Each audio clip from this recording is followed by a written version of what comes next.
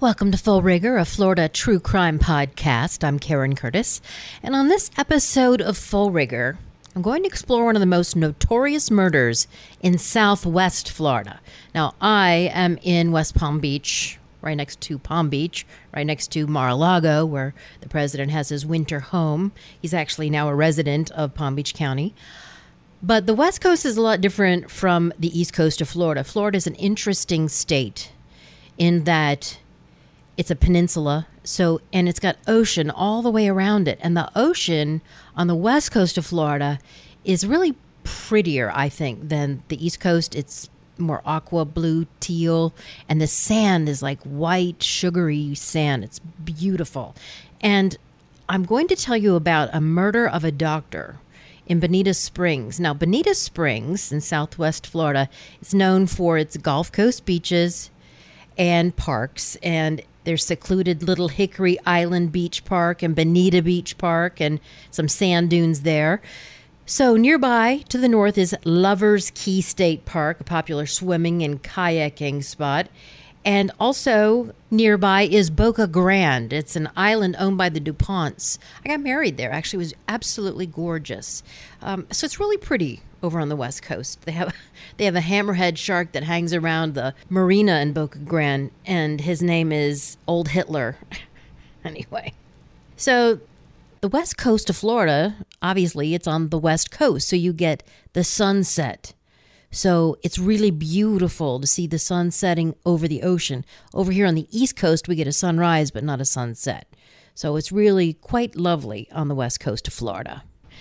So I'm going to tell you now about the murder of Dr. Teresa Sievers. She was 46 years old, and she was a well-known holistic medicine physician in Bonita Springs, Florida.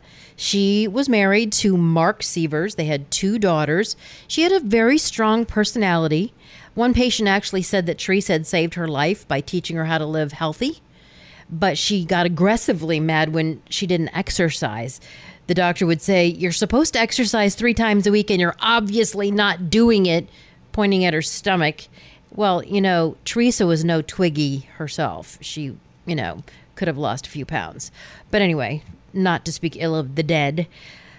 Teresa Sievers ran a holistic medical practice. It was called Restorative Health and Healing Center with her husband. And he was Mr. Mom. They had 2 daughters, so he would really take care of them. She had a TV show. She gave lots of lectures. She was really branching out, and she really wanted to help people live healthy because she was actually an internal medicine physician. That's what she went to medical school for, and then she got into the holistic side of stuff. And shortly before her death, she was profiled in a local women's magazine. She was really smart, very driven. Again, she was a doctor of internal medicine. She shifted her focus to holistic medicine, and she really wanted to help people through the media, and she was very high profile. So her death was a complete shock, especially to her patients, especially the way she died. And again, it was shocking for her 2 daughters. So Teresa was born in Connecticut. She was really smart. As I said, she was the valedictorian of her high school. And in 1996, she graduated from medical school in the Caribbean nation of Dominica. So, okay, well, it's not Guatemala. And she completed her residency at the University of Florida, which is very respectable. Now, her husband, Mark, was, I said, Mr. Mom, took care of the 2 daughters so that she could work and earn money. In fact, Teresa's sister, Anne, described her as a paradox. She said, quote, "She was incredibly gifted, a brilliant doctor, and this incredibly Christian-like person. She just lived that way," she said. And she said Teresa would give you the shirt off her back. She'd help strangers. She'd get up at 2 a.m. to do an evaluation on a homeless person. But yet she'd put on her 5-inch heels and curl her hair, and she'd be swearing like a sailor and drinking. Well, you're going to find out a few other things about her, too, as well. I think that everyone has a file called Things Are Not As They Appear. Even Lady Diana, Princess Diana, the stuff going on in her life. Here we thought she was this fairy tale princess married to Prince Charles. She was throwing herself down the stairs, and Charles had Camilla on the side. Who is Harry's real father? We don't know. Things are never as they appear. So on June 28th, 2015, Dr. Teresa Sievers was beaten to death with a hammer while inside her Bonita Springs home. Authorities found her lying face down on the kitchen floor with the back of her head completely bashed in. I mean, it was a really bad crime scene. So who do you think killed her, or who do you think had her killed? We always look at the husband, don't we? She was returning home from vacation and was not aware that there were 2 people in the house waiting for her, and her husband was out of town. So his mom had been taking care of the home and the dog. She was in and out, and she was sure that she had set the alarm. Police found someone had tampered with the back door. There were tool marks, but the door was still locked. And when Teresa didn't show up for work the next day, her body was discovered face down on the floor in the kitchen. Police determined somehow someone had struck her in the head with the hammer, crushed her skull. But it had to be somebody that knew her or knew how to get into the house, because the alarm that the mother thought she set, she had set. And evidence showed that it had been disarmed on Sunday morning, and Teresa had come home Sunday evening, and that's when she was killed. So who was accused of killing her? Well, you've got the husband, you've got some things going on in the marriage that police finally determined. The Seavers on the surface, they looked like the Cleavers. The Seavers were the Cleavers. But when detectives started drilling down and picking at the scab, the blood started to spill, and police asked Mark to come down to the station to answer questions. They asked him if either of them had cheated on each other, and he said no. Then they asked another series of questions, and the detective came back to the word cheating. And Mark said, well, what do you call cheating? And then he admitted that he and Teresa were swingers, and he didn't consider that cheating. He said that they had invited other women into their bedroom a few times, and Teresa said that it was okay if he slept with them on his own as long as he told her about it. Right. So Mark volunteered to give his cell phone, to the homicide detectives, and they found compromising photos and videos of nude women, Mark's conquests. And of course, they had to track down tons of those leads, and those phone calls were very embarrassing, to say the least. Also, police found out that Mark, her husband, had a best friend, a look-alike, if you will. They looked alike. They both had a receding hairline, and they gave up on it and shaved their heads, and they both had a goatee. And Mark had flown to Missouri to be the best man in Curtis Wright's wedding.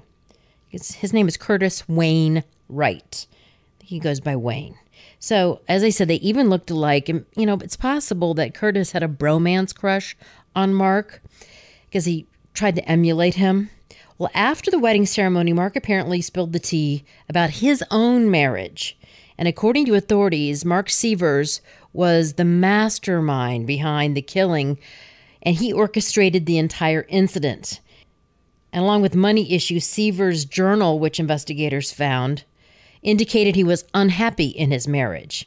And he had detailed his anger and frustration about his distrust of his wife, accusing her of almost cheating on him and betraying him. And he's the one that's got women on his phone. He's having sex with women on his phone in videos. It's like, what? He also reportedly wrote complaints on lack of sex in their marriage and how the relationship was likely over. He wrote, quote, "It would be nice to share a small level of intimacy with whom I've considered the love of my life. Maybe, just maybe, our relationship is already over. I want intimacy! Exclamation point. Not getting it, though." Well, when she's dead and cold in the ground, you're not going to get it either. And one thing I've determined while investigating these podcasts is never keep a diary or a journal, because the police will find it and they'll know everything. So Curtis Wayne Wright really pissed off his new wife because right after the wedding, he took a road trip to Florida. But what for? She didn't know.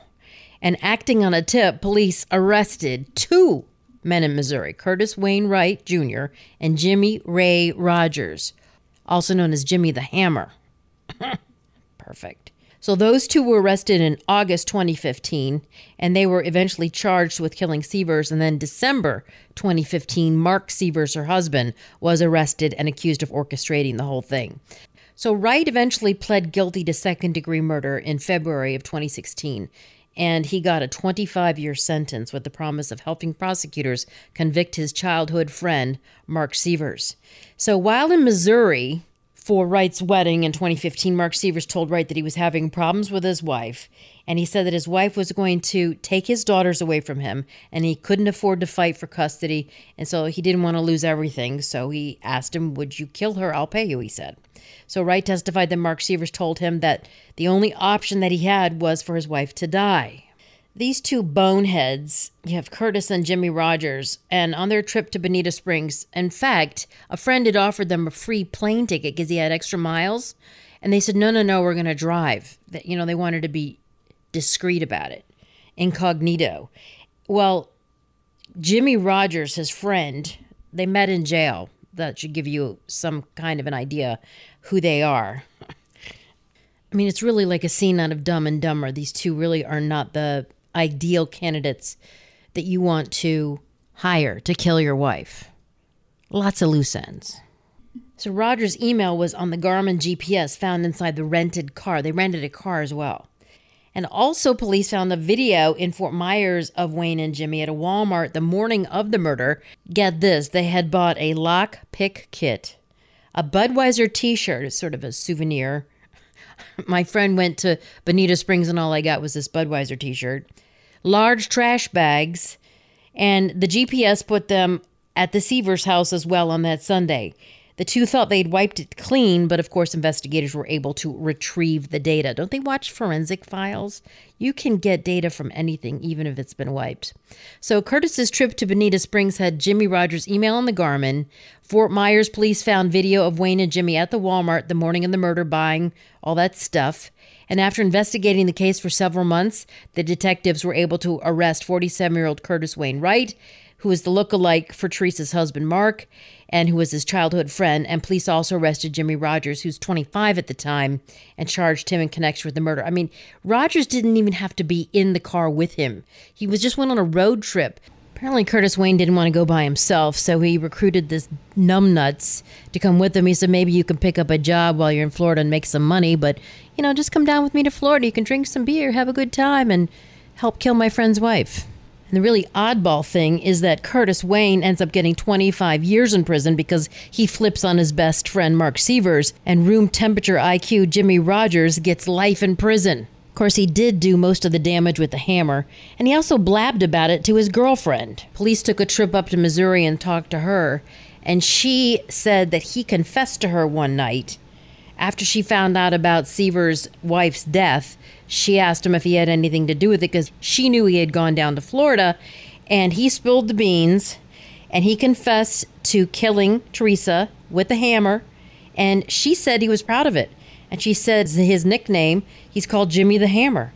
And she knew about the evidence like the Budweiser t-shirt. She showed police there it was hanging in the closet. She also said he threw a coverall jumpsuit out of a moving car, and she took police to the area where he threw it out, and they found it. And they also were able to find trace evidence like fibers that tied him to the scene of the murder on the coveralls. So apparently once these two started singing, it was really horrific what happened with the murder. They said that they were waiting in the house and really hadn't thought things through, obviously, and they really hadn't thought about a murder weapon. They were actually going to use their hands and strangle her. But when she got home, they grabbed a hammer. And of course, Jimmy is called Jimmy the Hammer.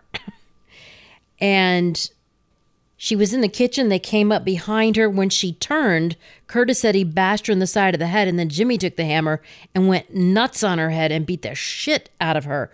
But they did say that the last thing she said before she died was, "Why? Why?" And it's believed that she must have thought that Curtis was her husband, Mark, because they looked so much alike. The bald head, the goatee, they looked exactly alike. If you go to my Instagram page, Full Rigor Podcast Instagram, you'll see a picture of both of them. Now, Rogers was indicted on first-degree murder, and in 2019, he was found guilty and sentenced to life in prison. So remember, you have also Curtis, who pled guilty and flipped on his best friend. He got 25 years in prison. So there's a little bit of a disparity there. And then Mark Sievers, who wasn't even home at the time of the murder, well, he eventually, first he was charged with second-degree murder, and his daughters were very, very happy because they didn't want him to be put on death row, but the charges were amended to first degree, and he is now sitting on death row for the death of his wife. So prosecutors amended the charges to conspiracy and first-degree murder. Those are words you never want to hear. Indictment, conspiracy, inoperable, those are just bad words. So Sievers continued his stance that he had nothing to do with the murder, but things just kept leading back to him. So apparently the motive behind the killing stemmed from money, not so much that he wasn't getting enough sex.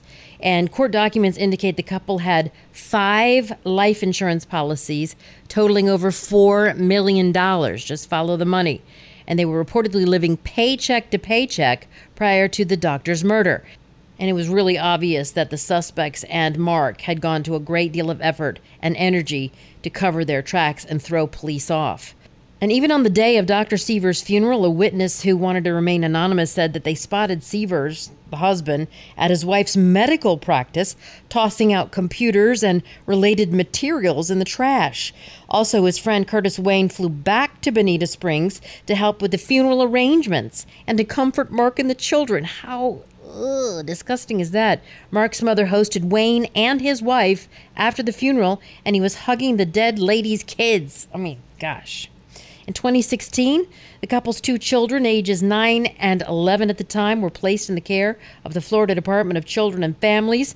They were removed from a once comfortable home that they enjoyed, outdoor pool and a fenced-in yard and a seemingly happy mommy and daddy. So a jury eventually convicted Mark Sievers of first-degree murder and conspiracy and recommended death, and Judge Bruce Kyle affirmed it.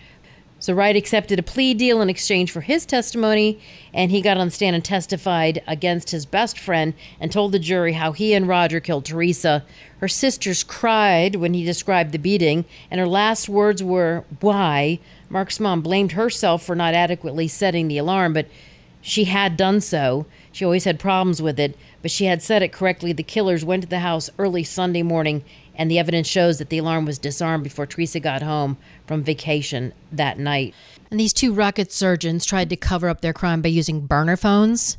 So Mark would text the word other, and so Curtis would know to switch to the burner phone, which would then ring a few minutes later. And of course, police got the phone records and were able to establish this pattern. And I think the funniest thing about these 2 guys trying to cover their tracks and wipe clean the Garmin GPS and everything, they had stopped for Chinese food along the way from Missouri, and they actually left a Yelp review about the Chinese restaurant and that the dumplings were not satisfactory. The dumplings sucked. So we call these types of people Floridopes. I just want to finish up this Full Rigor podcast by thanking each and every one of you who've been following my progress on Full Rigor. This is my 50th Full Rigor episode, and I'm very proud of it. And I want to thank you for listening to all the episodes. And this episode about Teresa Sievers being hit in the head with a hammer kind of harkens back to a lot of other episodes where a killer has used a hammer, like Tyler Hadley in Jupiter, who killed his parents with a hammer, hitting him in the head, and then locking the bodies in the bedroom and holding a huge house party. You know, it's really better to kill somebody by injuring or stopping the heart, apparently, because people survive very serious brain injury. The brain is an amazing organ. It repairs itself. It comes back and bypasses circuits that have been broken with new circuits. It's amazing. Remember the Central Park jogger who was part of the notorious wilding in Central Park? She was running in a Harlem area, and she was part of the Central Park 5 case. Well, she suffered immense brain damage, and her then attacker, they finally figured out who it was, hit her in the head and face with a brick so many times. It broke her face and cranial facial bones, and her eye even came out of the socket, but she survived. And so some people can survive a brain injury, and some people become sexual predators and serial killers, while others become savants with a newfound ability to play an instrument, to paint and draw, to solve insanely difficult math problems. But as I've outlined in several episodes of Full Rigor, there are sexual sadists and serial killers who did have childhood head trauma to the point where they were in a coma or they were knocked unconscious. And after the brain injury, they went from being normal to being these sexual predators. So there was a sample of 476 male sexual offenders seen at a university psychiatric hospital for forensic assessment, and they were examined for the incidence of head trauma. and injuries, and a total of 49% had sustained head injuries that led to unconsciousness, and of those, 22% sustained significant neurological insults. And a major causative factor was motor vehicle accidents, but lifestyle variables included alcohol and drug abuse. History of violence also contributed, and the brain-injured group was also convicted for a wide range of sexual offenses. So in spite of the serious legal implications for these men, psychologists and psychiatrists and professional literature have been basically silent on this subject, and it really requires more attention and study. So it is a problem, and you'll notice several of my podcasts is mostly about serial killers. They did sustain a head injury. So in conclusion, diverse abnormal sexual behaviors can occur following a traumatic brain injury, and it would appear that hypersexual behaviors are more likely to occur during the early stages of recovery following the original insult. But not everybody who gets hit in the head turns into a sexual predator. There are people who receive a blow to the head and become suddenly genius. A number of these people miraculously developed artistic, musical, or mathematical abilities. There's Orlando Serrell, who was struck in the head with a baseball when he was 10, and he found he could remember the weather for each day following his accident. Oh my gosh, it was rainy in July. On the 4th. So then there's Derek Amato, who woke up after hitting his head on the bottom of a pool and became a master pianist at the age of 40. He'd never played before, despite lacking any sort of musical training. And then there's Alonzo Clemens, whose verbal and cognitive abilities stopped developing at the age of 3 due to a head injury, but he can assemble incredibly detailed sculptures of animals in a matter of minutes. It's just amazing what can happen to the brain. But I think the bottom line is here, Dr. Teresa Sievers, they beat her in the head with a hammer, killed her, but not all people die from that type of head injury. And you can either become a serial rapist and killer, or you can become a fantastic artist or pianist, or be able to reconcile quantum mechanics with general relativity, which beautifully accounts for gravity and all things it dominates, orbiting planets, colliding galaxies, dynamics of the expanding universe as a whole. Then there's quantum mechanics, which handles the other 3 forces, electromagnetism and the 2 nuclear forces. And no, I haven't suffered a sudden blow to the head. I know you're bending spoons with your mind. Well, that wraps up Full Rigor. Thanks for joining me. I'm Karen Curtis, and until next time.